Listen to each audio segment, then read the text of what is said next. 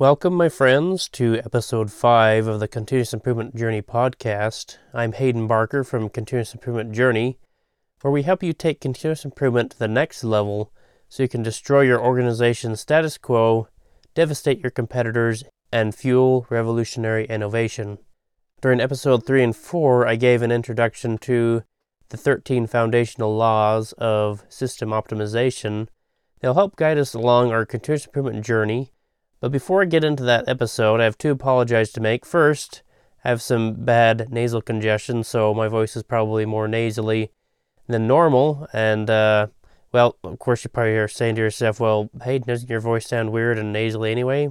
So what's the difference? But anyway, the second apology is, unfortunately, it's been about 6 months since I released episode 3 and 4, which is quite a reflection on my part to improve.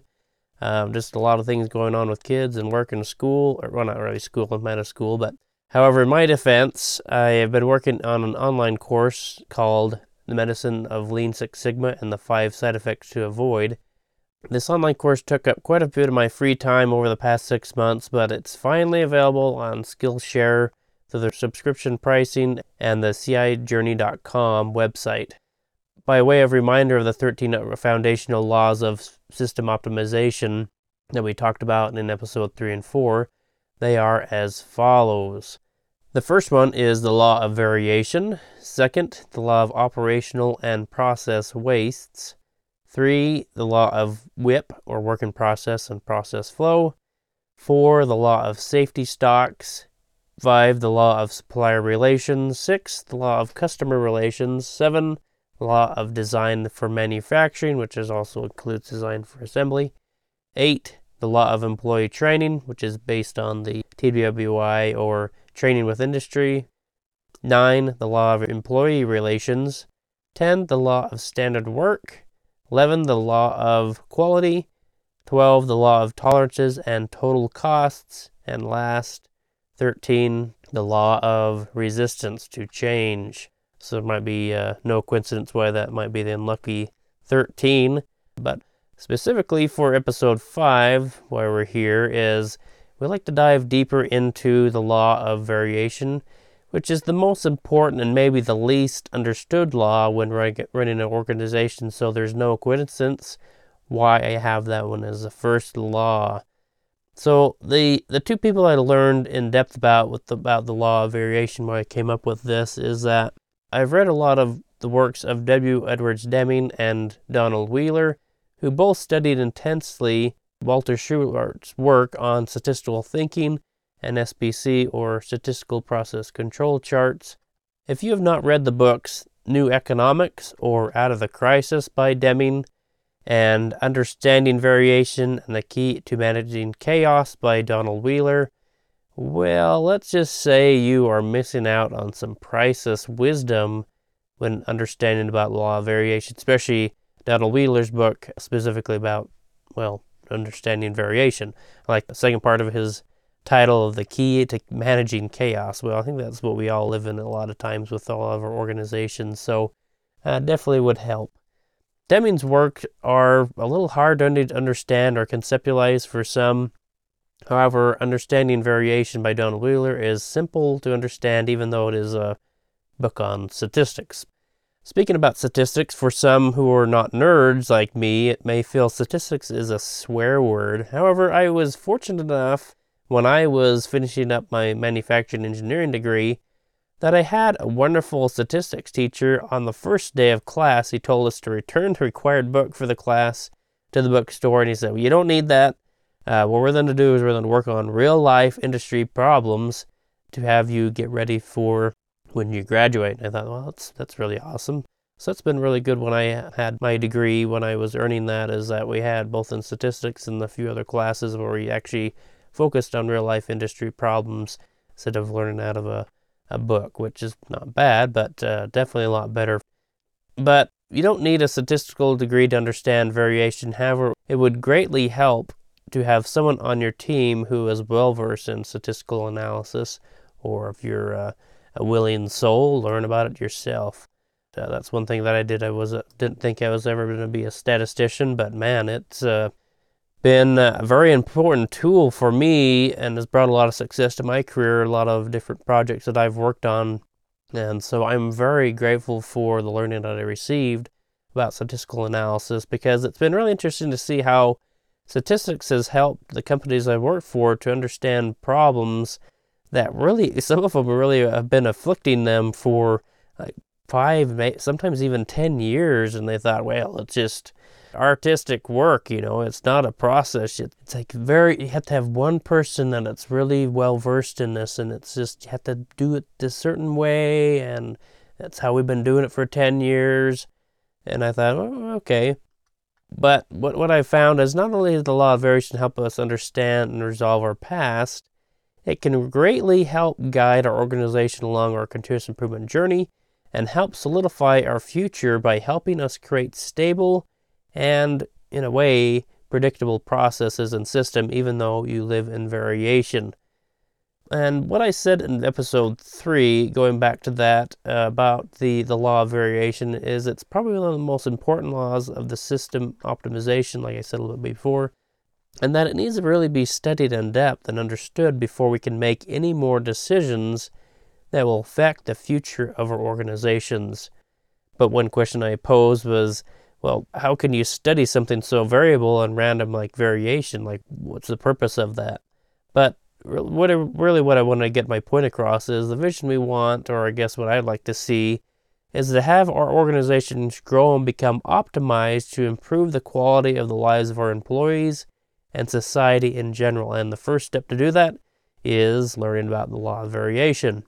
So if learning about variation is not our focus, our organizations will slowly drift and fall into shambles, and we become lost and forgotten as other companies who have lost their focus.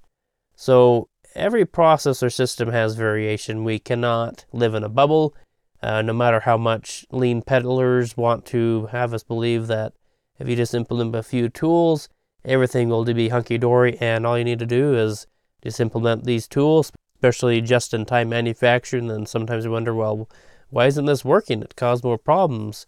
Well, it's because we didn't address the variation in your process first. So we cannot eliminate all variation, but we can gain an upper hand as we study and understand the variation present in our systems. And so what I suggest is that as we learn more about variation in our processes and systems, we will come to know that the variation present tends to be recurring patterns and trends. Now, instead of me getting technical, what I would like to do is tell some stories of how statistics have helped some of the companies that I've worked for.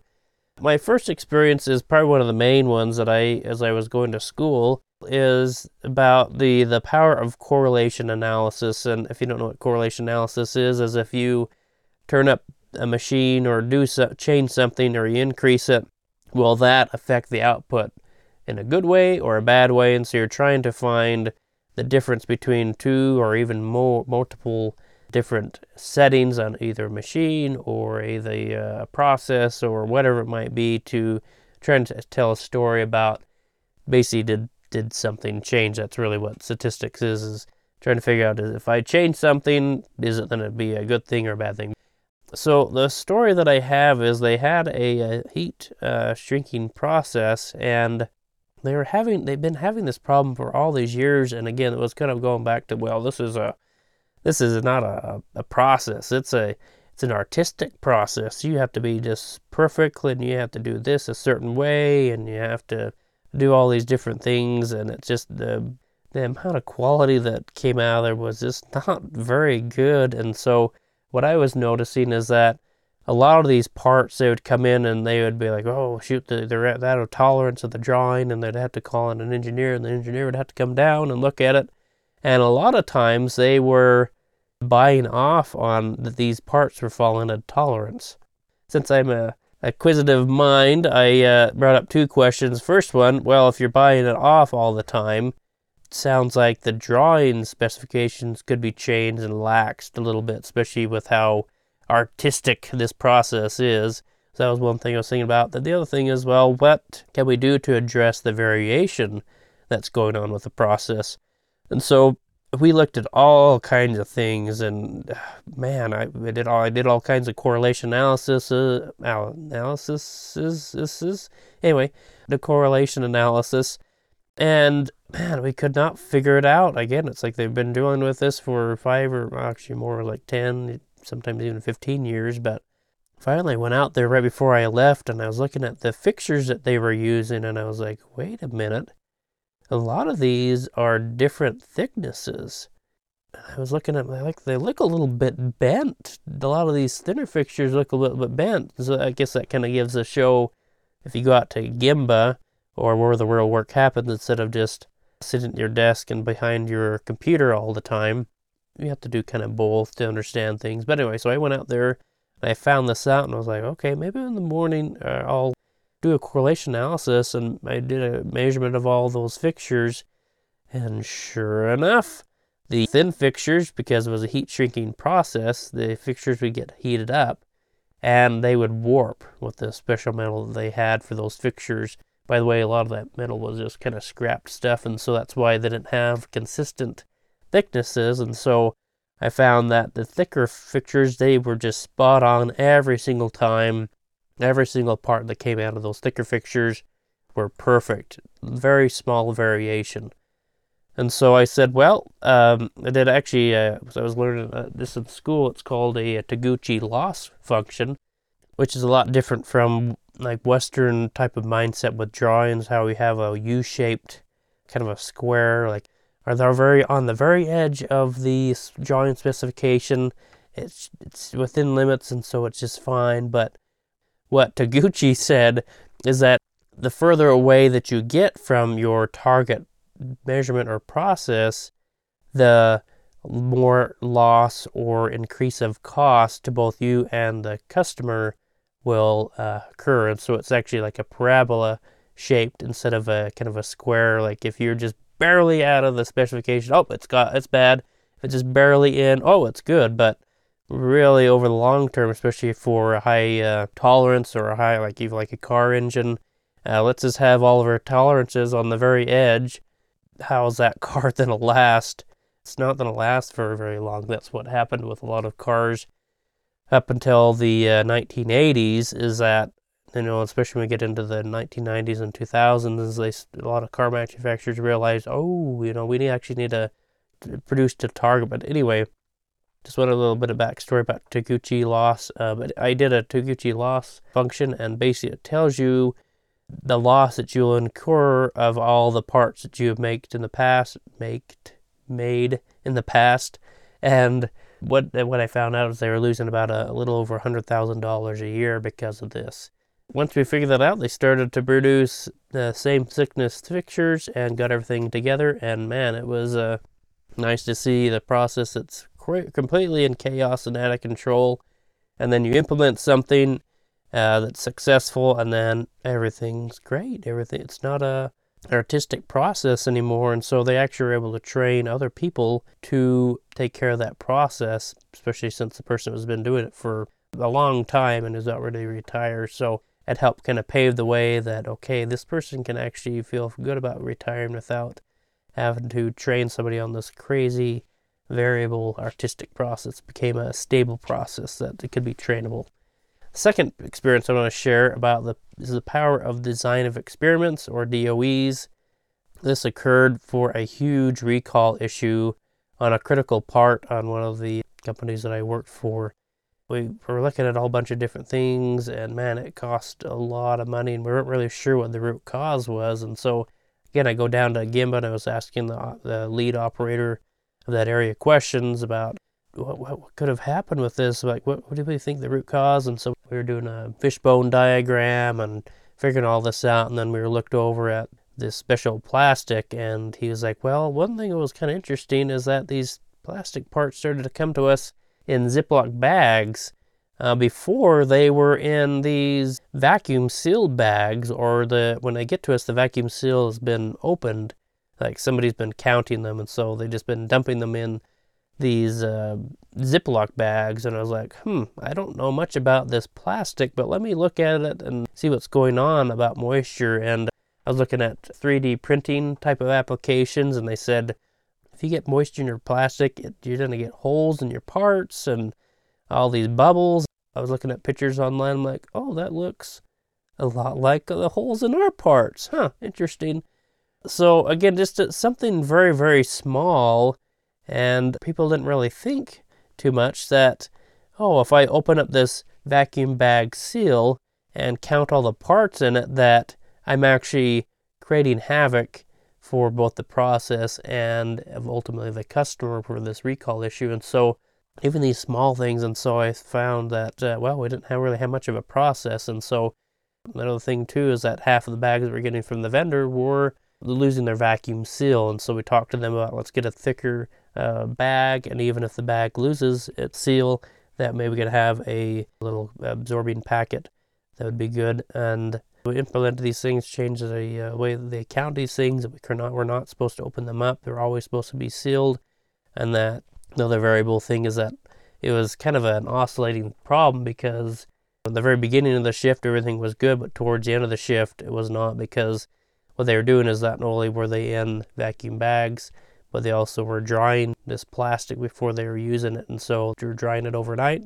Everything was good. They got the moisture out, but later in the day, it's like the parts started to have all these crazy problems and horrible holes in it. So again, just nice to see, like, oh, if we just change this one little thing and, oh, poof, everything is doing great. And so we did all kinds of different tests, and it was nice because I was able to use this design of experiment to really kind of show and help the customer and also our parent company understand about the recall issue, and that we're resolve the issue, and that we're address some other things to help the manufacture of the part be a lot better and easier and less variation. And so the third experience I want to share is the power of SPC, or statistical process control charts. And one thing I just want to suggest, if you do nothing else with statistics or with your process or with your organization, at least learn and use the power of SPC charts. I cannot tell you the number of times that SPC charts have been used to indicate when your system starts drifting off specification or shifted when a change occurs. SPCs are one of the main keys to help us understand the law of variation. One of the stories that I have is they had this testing equipment where they would condition this part, and then they'd take a measurement. And we noticed that when I was diving into it, like, well, why are we getting all these reworked parts we have to rework 100% of the time? When this occurred, like when we had inline failures down on the production floor. And then I also did a little bit of analysis and said, well, what about a return rate from our customers? But found out that 100% of the time we had to rework, it was because of this issue, and 50% of the returns that were related to this issue were a direct root cause of this. And so anyway, they were taking this measurement, and it was actually a negative measurement, which the type of measurement they're making can never be negative. It cannot be possible. And so half of their testing equipment were measuring this negative measurement, and I did a correlation analysis and found, there's basically 100% that any of these parts that come off of these negative measurement equipment, they have to be reworked later down on the line. And so we were able to adjust the offsets, the baseline measurement, all this equipment, and over time we were able to see, oh, now we don't have to rework all these parts as much, or hardly at all. I've always wanted to do SPC charts, but this is one of the first things of a great opportunity to be able to use SPC charts. And so we found that once we implemented these charts, we could track the baseline measurement of these and the measurements of each of the parts coming off. And if they started to drift up or drift down or all of a sudden shift, it would be a good indication to us, oh, something changed. Let's go back and readjust the offsets of that equipment so it will measure. And man, it's just so nice to find these small little root causes that reflect havoc on our systems. And once you find, oh, it's this special little switch, and that's kind of what I like to say about all these different processes we have, are like these multiple switches. And if you turn something on and off, once you figure out what that actually does, man, they're just so powerful to have these different things. And so the fourth thing that I have is I want to share an experience about these statistical methods of correcting our levels of reorder points, safety stocks, and inventory limits that we have on hand, or In other words, in Kanban terms, or reorder points or maximum inventory levels. And so what I would like to talk about is how this one company that I worked for had all the wrong parts that they did not need. They were in inventory, and they were always talking about all the parts that they really did need. And so one thing that I brought up with them is it really seemed counterintuitive, but what we needed to do is follow little laws of increase the inventory levels of our high turn items and then decrease the inventory levels on all of our low turn items. Well, so we might say, well, that's just the way you do things. That's how you run a business as far as your inventory levels. Some more maybe like the lean side of things is that's counterintuitive. You shouldn't be increasing your inventory levels. You should always decrease it. Well, if you look at Little's law, what it does is that if you increase it to a specific level, your inventory levels, you actually will increase your throughput and your service level and for your customer. And so what ends up happening is either there's two things.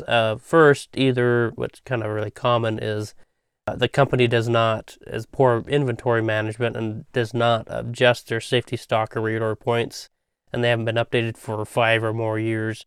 The second thing is we focus too much on lean, specifically just-in-time manufacturing, where we said, oh, we need to have the lowest amount of inventory. Well, if you decrease your inventory at an unsafe level, and when you have not decreased your variation in your process, then you basically shot yourself in the foot or inflicted more pain and torment on your company and yourself than really is necessary. And so what you need to do is increase your inventory levels to a specific inventory level through statistical means instead of just kind of, oh, I think it's this, or let's go with averages. Well, if you go with averages, you're still going to be, if you think about it on a distribution chart, if you always do the average, you're going to be 50% late and 50% on time for either getting those parts or actually getting them out for them to be used. And so again, it seems counterintuitive, but you need to stop really listening to a lot of these lean peddling people talking about just-in-time inventory levels. And so what you do is, I learned this from the book Factory Physics. Again, that is man, about explodes your brain if you're not a person that has a more of a statistical mind or mathematical mind. I had a hard time. I had to go over it over and over again to understand what it's doing. But man, it's like once I did, I'm like, oh, that's what all this calculus craziness. They never really told me that's why you have to have calculus in school.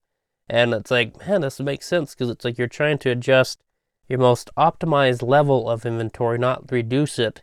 And so that's what Little's Law and also Factory Physics does, is it gets you at a specific level that will account for variation and account for all the lead time problems that you have and get it at a specific level, and also gives you like a service level. But once you do that, you have, yes, you do increase more of your inventory and your costs, but yet you get more throughput, which kind of counteracts that, because you get more throughput, you get more money.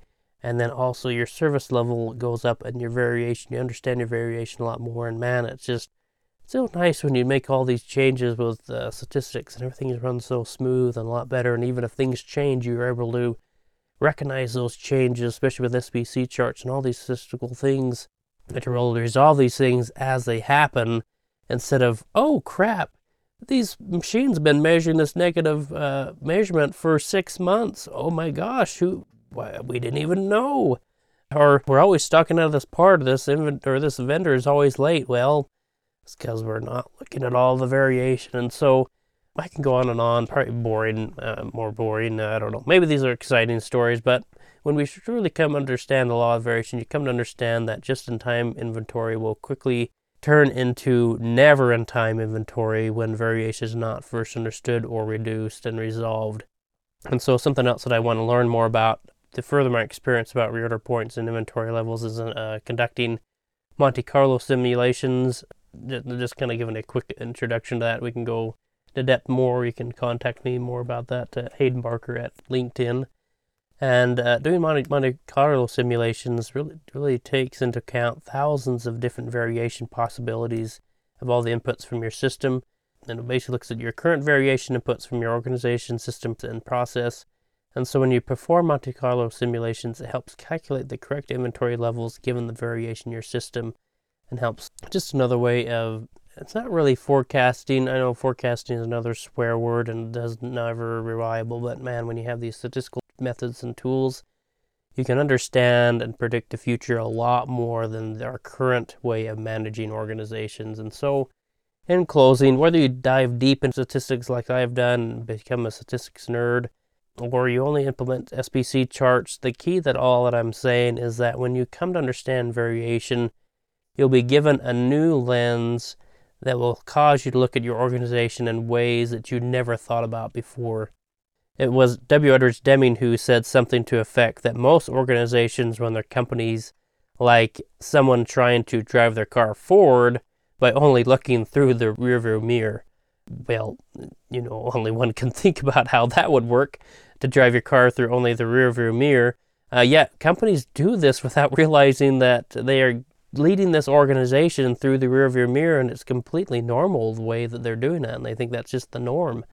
However, when we come to understand the law of variation, how it affects every aspect of our business, we'll be able to take our eyes off the rearview mirror, look forward through your windshield. You'll be able to safely guide your organization along your continuous improvement journey. And then you can use your rearview mirror as was intended to see where you have been and the success you created for your organization. And as we actively help our organizations to succeed, our employees' and customers' lives will be positively impacted. As you help organizations along the journey to continuous improvement, learn to continuously improve yourself, become more loving, kind, and generous. In doing so, we can positively impact those around us and change others' lives and bring peace to our family and those who live in this world. Thank you for listening, my friend. Let's hope I don't wait another 6 months to create the next episode of the difference between the law of operational wastes and process wastes, where Lean has really put process waste on the pedestal of eliminating all waste, or they have forgotten about the other 75% of the wastes that are in our organization, which lies in decreasing operational wastes by looking at having a systems mindset.